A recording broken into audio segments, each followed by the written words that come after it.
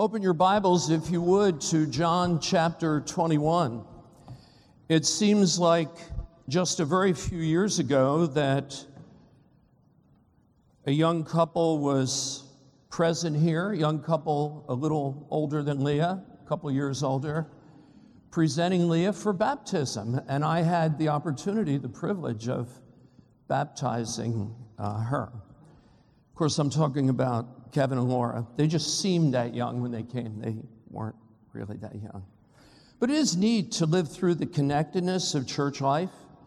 There are people that I baptized 34 years ago who are no parents, and they've brought their children here to be baptized, and they're raising them in the Lord Jesus, and that's a great joy to see. So, John chapter 21. Would you follow, please, as I begin reading at verse 15.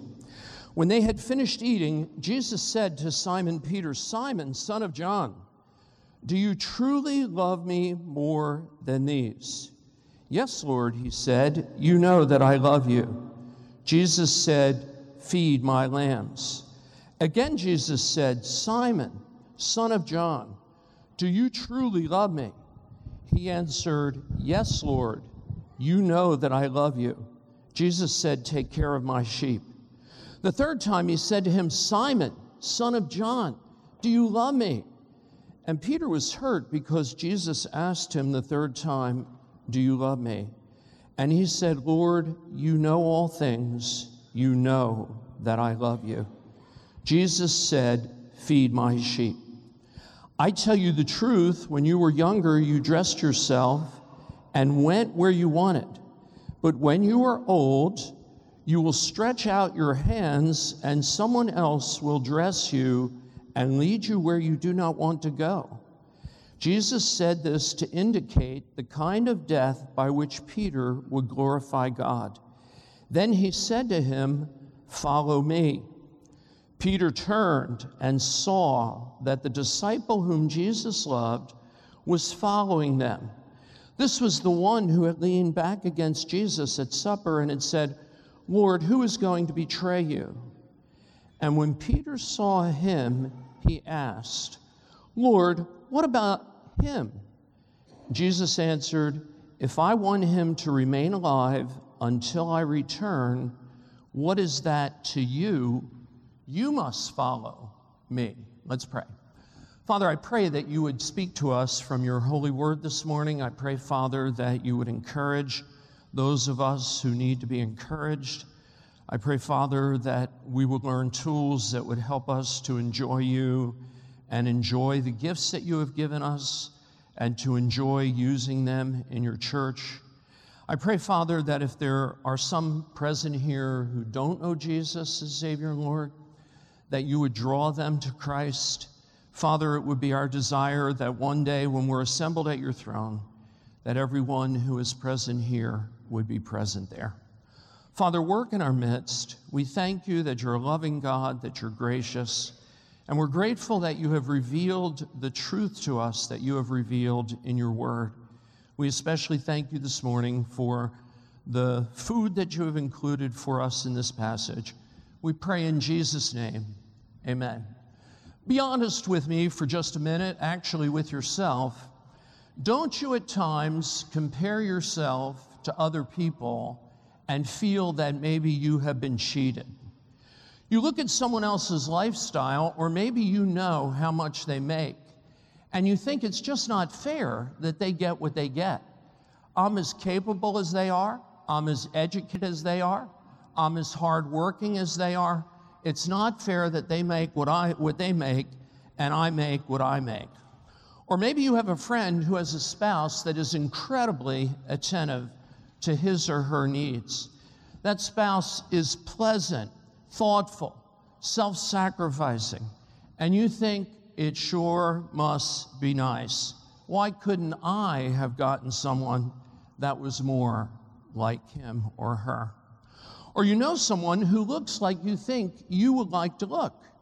And you say, why couldn't the genes have come together to make me look like they look? Or you hear of the achievements of someone's children or grandchildren, And you wish that your children or your grandchildren were as gifted, as talented as theirs were, and had achieved as much as they had. Or it could be that in the Church of Jesus, you've observed someone else's spiritual gifts. And you look at them and you look at the ministry opportunities that they have had, and you feel cheated, you feel deprived. You think, why couldn't I have gotten the charisma, the mental horsepower that he or she has, so I could teach people in the way they teach people? Or why is it that he or she has so much musical talent, and I try so hard, and I got so very little, and I just can't minister in the way that they minister in the Church of Jesus? Or you might say, why wasn't I chosen for that particular office or that particular key leadership spot that he or she was chosen for? Or how come I have to do ministry with so few resources, and so has so much handed to them with which to minister, and mine are so inadequate? It is also natural to compare ourselves, our physical and our emotional health, to that of others and question God's fairness and maybe even his love. Christians often think, why am I struggling with this disease when he or she is 2x my age and they're not troubled by this disease at all that's supposed to run with age? Why is that? Or often they think, I suffer these dark, dark moods, this depression, and other people I know are upbeat all the time and cheerful. Why couldn't I have come into the world wired like they are wired? Now, you have most likely made comparisons like this. I think we all do on occasion.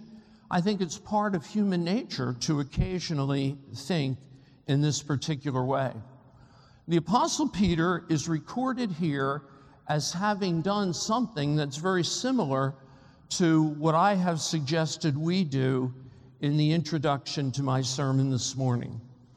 Peter had been forgiven by Jesus for denying Jesus repeatedly in the courtyard of the high priest.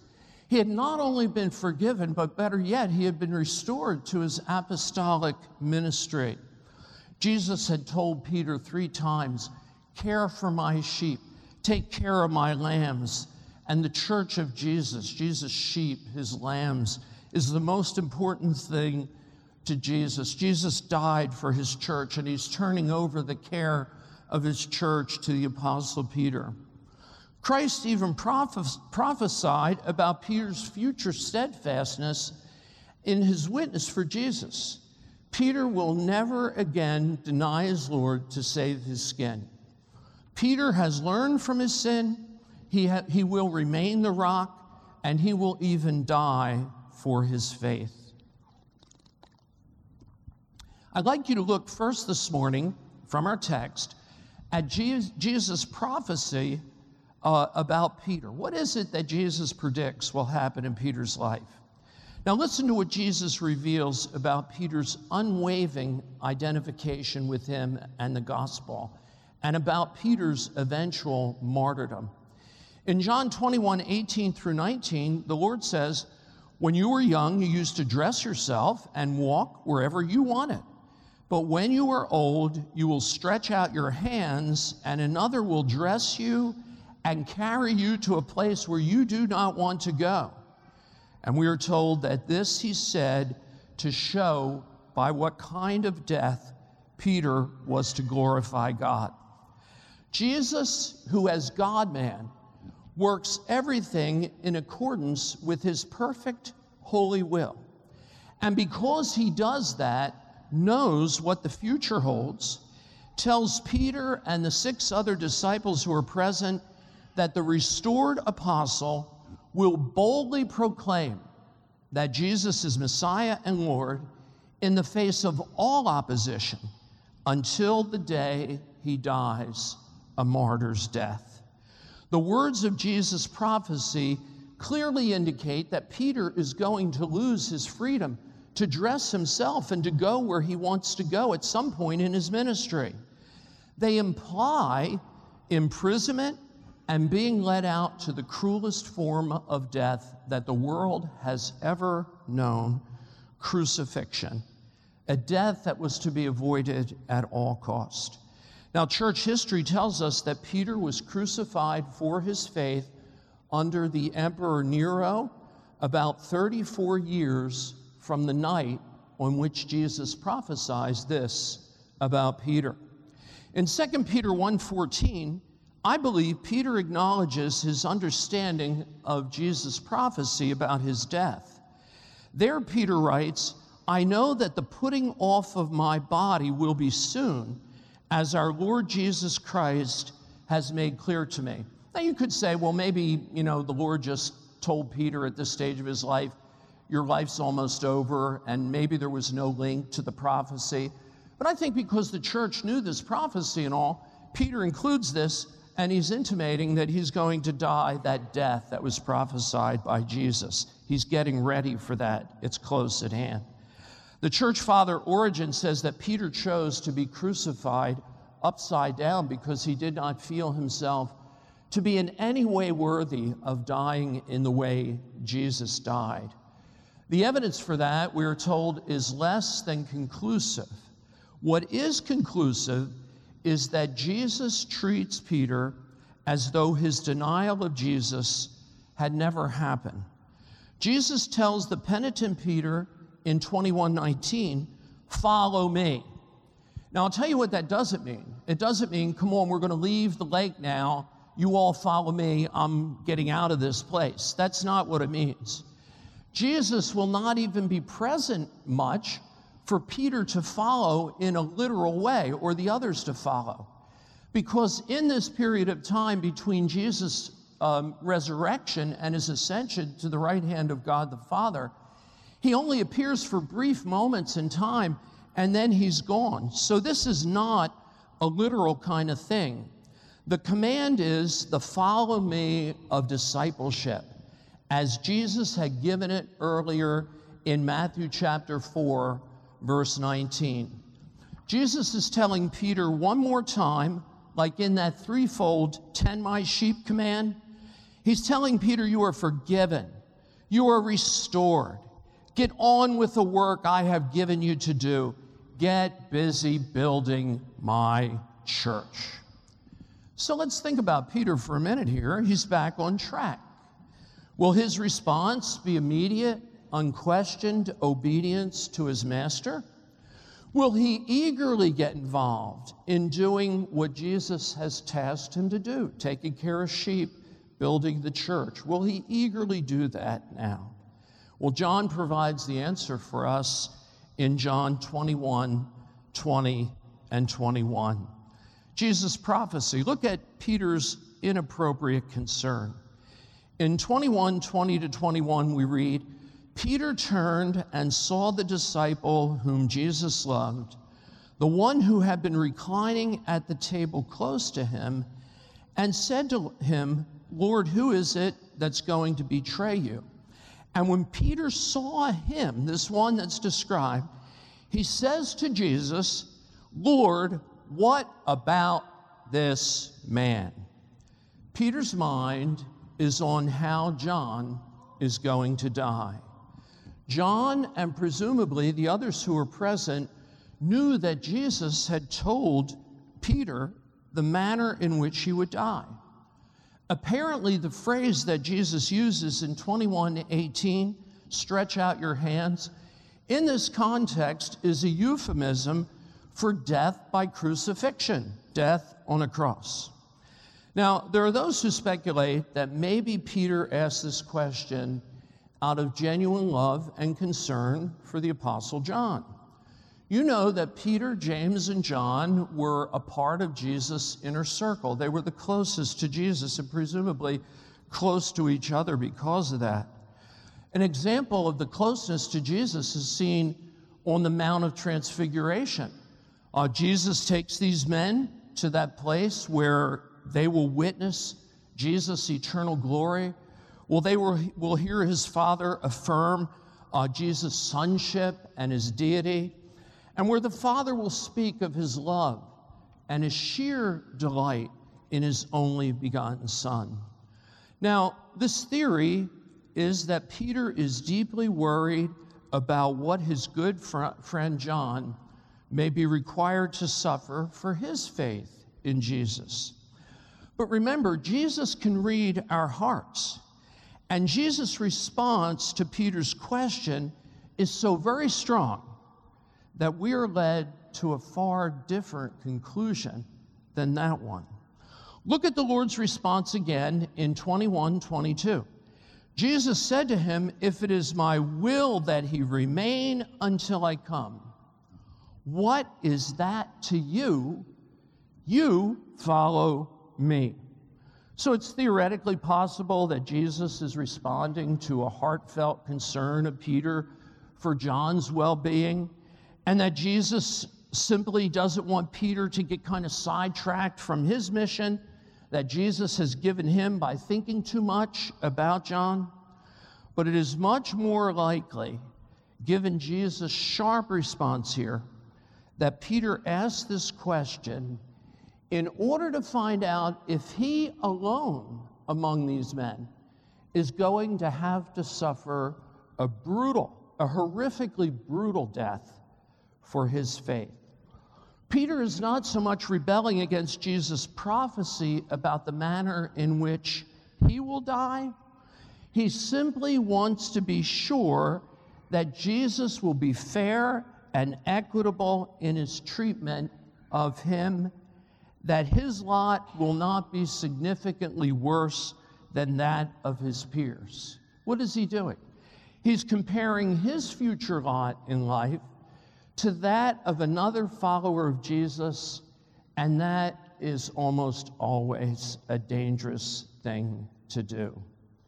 Now look at the way John, the writer of this gospel, describes himself in 21:20.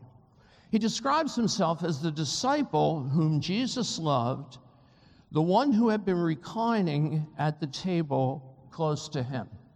Now, the standard explanation for why John describes himself in this way is that he's a humble apostle, and he doesn't want to plaster his name all over this book that he writes.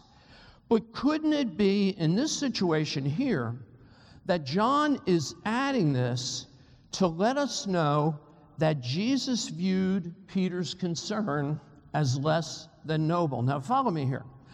Couldn't this be here to inform us that Peter wanted to know if John, this very special apostle, this object of Jesus' special love, would get special treatment in his death, a better deal than Peter was going to get?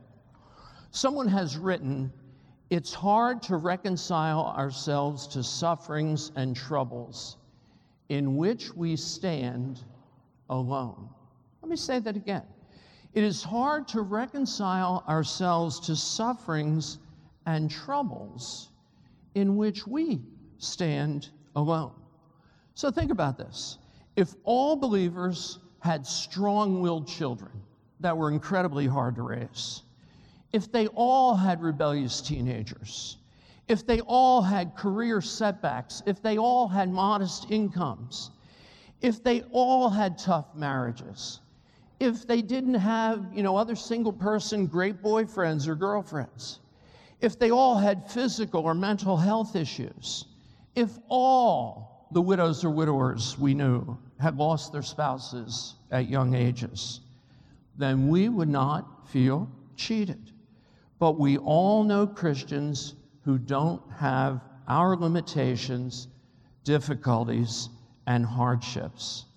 And that makes us question at times God's fairness and maybe even his love for us.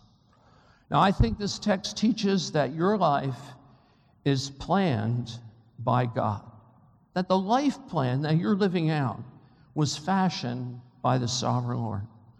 Jesus' response to Peter's concern about how John will die in 21:22 is this: "If it is my will that he remain, that is, not die, until I come, what is that to you?" The men present know that when Jesus says, "Until I come," he's talking about the final judgment. There is an end to this world order, and Jesus is going to return, and he's going to wrap up everything that was intended for this particular age. And the men present know that Jesus is referring to that.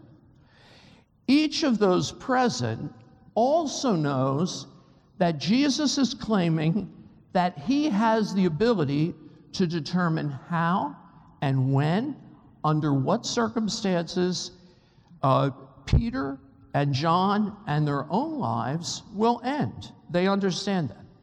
They never question the absolute certainty of Jesus' prophecy with regard to Peter's death, do they? They also understand that Jesus' ability to foretell, to prophesy how these things will come to pass is because he determines them. He makes them happen.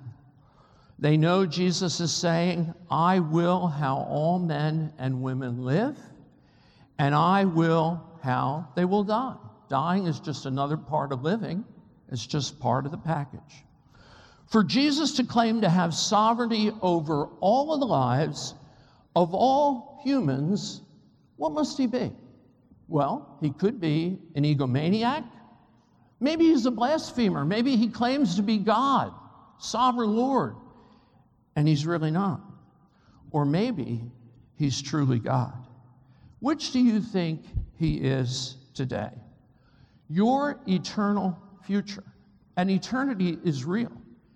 Bad news this morning. Each of us here is going to die unless Jesus returns first. And we're going to step out into eternity.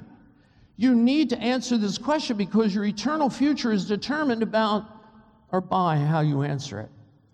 Now, I want to challenge you, if you're here this morning and you are not a Christian, to read this gospel. The first chapter is tough. After you get through the first chapter, it'll be much easier. Or read Matthew, Mark, and Luke, and ask the Lord, ask God, if there is a God, to show you from these Gospels who this Jesus is, and to open your eyes to the truth of the Scripture. And when he answers your prayer, I promise you, you will find this Jesus to be the God-man who must be worshiped and adored, and the Lord whom you will want to serve. You must serve him, but you will want to give him your life.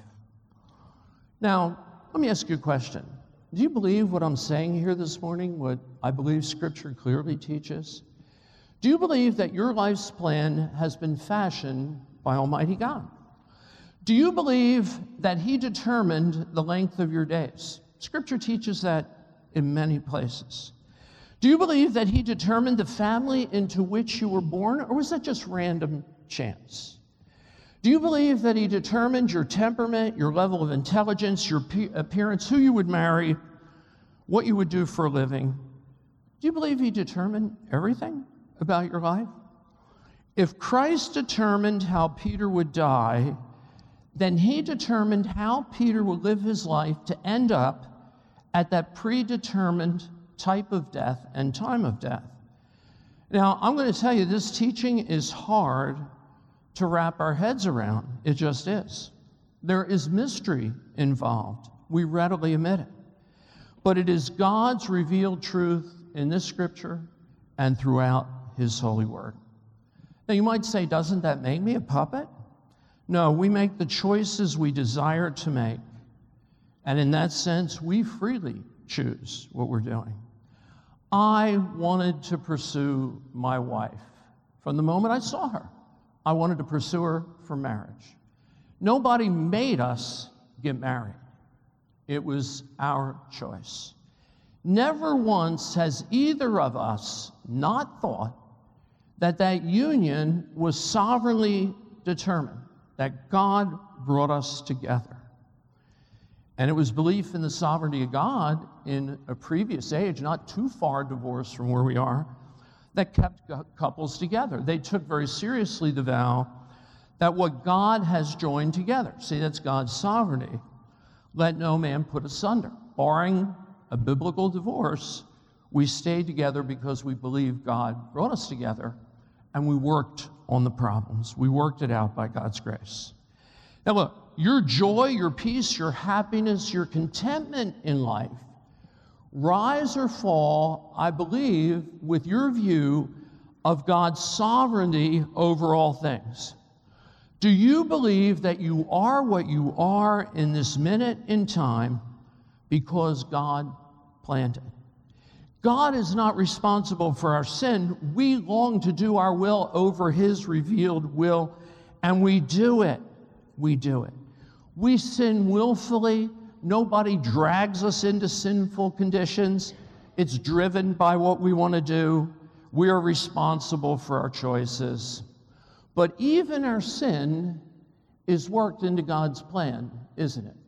Read Acts chapter 2. Peter's going to preach on the day of Pentecost to a group of people who killed Jesus. And he's going to say, wicked men desired to take the Lord of glory and put him to death. But he was delivered up by the determinate counsel and foreknowledge of Almighty God. Sinful men doing what they want to do, it was all obviously a part of God's plan. God is not surprised by our rebellious choices. He weaves them into the fabric of what He is doing in our lives. Peter's denial of Jesus in the courtyard of the high priest was as much a part of God's sovereign plan for Peter as the sermon he preached in Acts chapter 2, where 3,000 people came to faith in Jesus and were added to the church. If you believe that your job that you have right now, rewarding or boring, easy or hard, is one in which God has placed you, if you believe that your current financial position, abundant or Spartan, is God ordained, if you believe that your children, your grandchildren, your spouse, your parents, gifted or slow, obedient or rebellious, loving or distant, are placed in your life by the sovereign Lord, that your appearance, your intellect, your health, your family of origin, your place of birth, your abilities were given to you by the Creator of all things, you can relax and you can take comfort in knowing that the God who loves you, the Christ who loves you, the God who loves you as much as He loves His own Son, John 17:23 tells us that. And the God who is infinitely wise is using the pain, the frustration, the confusion, along with the joys of life for His purposes and your ultimate good. Your life was planned by God. It was planned to bring glory to God. Peter knew from what Jesus prophesied that he would bring glory to God in the way in which he died. Look at 21:19 again. John writes this about Jesus' prophecy. This he said to show by what kind of death Peter was to glorify God. Peter's martyrdom will issue in people coming to faith in Jesus. There will be also people who see what Peter got for following Jesus and say, I don't want any of that, and step out into eternity without Christ. If we study Romans chapter 9, we know that God receives glory in both of those, and that's for another time. Peter was most interested in knowing how John would die, and Jesus says in effect in 21:20, that is none of your business. It served no purpose for Peter to have had that information. It may have caused him to be consumed with jealousy and self-pity, and those feelings may have kept him from ministering in the way that he was supposed to minister. Because Peter is going to die a slow, agonizing death, designed to be the most cruel death that the world has ever known. Well, church history tells us that John died a natural death at about 98 years of age. Now, both men had incredibly productive lives, And their lives are bearing spiritual fruit right down to this very day.